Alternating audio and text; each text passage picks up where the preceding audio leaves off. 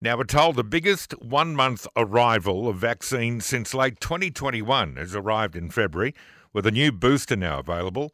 Mark Butler, the Federal Health Minister, said we're getting the most up-to-date version of the vaccine for Australians. Now, some 10 million doses of the latest Pfizer Omicron-specific vaccine has been added to stocks of 4 million Omicron-specific bivalent BA1 vaccines, which are already here. So do you need another one? How do you feel about this?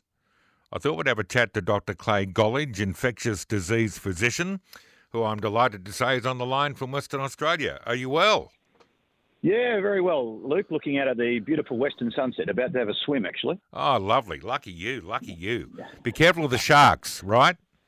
No, State Daddy's protecting us, so he says. Okay. Right. So, look, I'm going in the water. No, actually, I'm going in the water with trepidation. So there we go. There you go.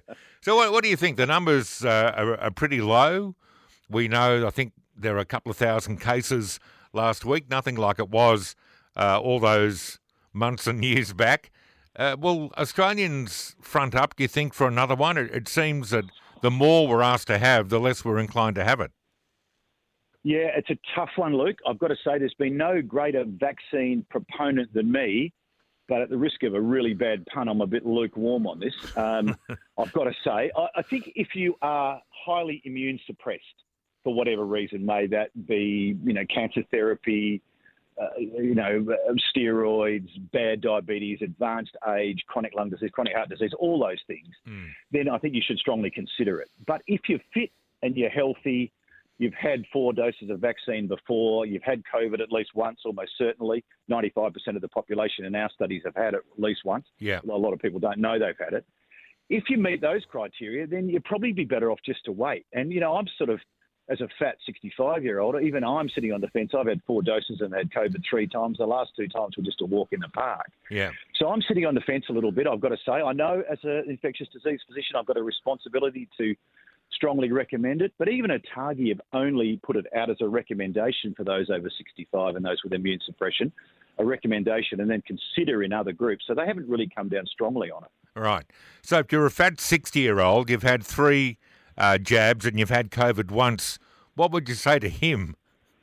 Yeah, look, if it was only obesity and nothing else, if it wasn't bad diabetes or bad heart failure or chronic lung disease, I'd actually say, look, how about you just wait, Right. and just take stock and let's get a little bit more real-world data on this. Yeah. If you're going to have it, I do agree that you're better off to have one of the new bivalent vaccines.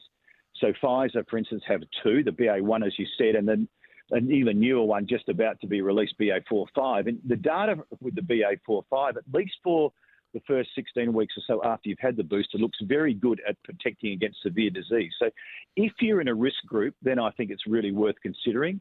But if your risk isn't there or the risk is only soft, such as being a fat bastard, then I think you'd probably take it easy and take a breath. And, I know that may be considered by some listeners to be medically irresponsible, but honestly, we've got so much good immunity now with vaccination and infection, and we've got good antivirals available that the whole face of COVID has quite dynamically changed over these last 12 months, as we've talked about before. So it's not the disease it was. It's a lot more benign. So I think there's a lot of good feeling in just waiting a bit longer and taking stock.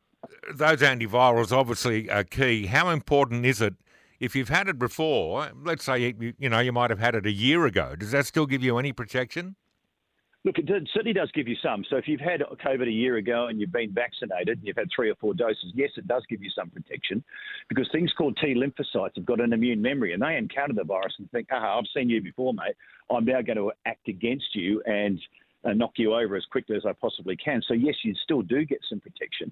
I think the important thing to remember, though, is if you get COVID a second time and you start to feel crook, and you're over 70 or you've got other health conditions, then antivirals, particularly the one called Paxlovid, is now available and has been for some time, on the PBS. So you're really strongly advised.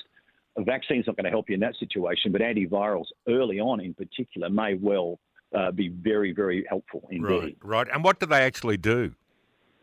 So the antivirals stop viral replication, particularly Paxlovid. So it stops the virus replicating. It interrupts an enzyme that's essential for the virus to replicate. So your viral loads go down very, very quickly, and the body gets on top of it much more quickly with antivirals. And there's also an intravenous one. If you do need to come into hospital and say your oxygen saturations go down a bit, there is an intravenous one, or several intravenous ones, in fact, but one in particular called remdesivir that can also be useful in the hospital setting too. So, there's great antivirals out there as well. So it's not all about immunisation. Yes, prevention's good, but the vaccines, I just think we need a little bit more time. Yeah, fair enough. Do you wear budgie smugglers? What do you actually wear when you... Well, I've got a picture of Tony Abbott on my bedside table, and sweet. I like to look like him. I'm losing my hair. I've got body hair, not much on my head, and I've got a pair of red budgie smugglers. I'm got them on at the moment, and just about to plunge into the waters as we speak. You're a star. Good to talk to you, Clay. Thanks a lot, mate. Yeah, always a pleasure, Luke. Thank you. Best, mate. He's a character, isn't he? Dr. Clay Gollidge, infectious disease physician from Western Australia.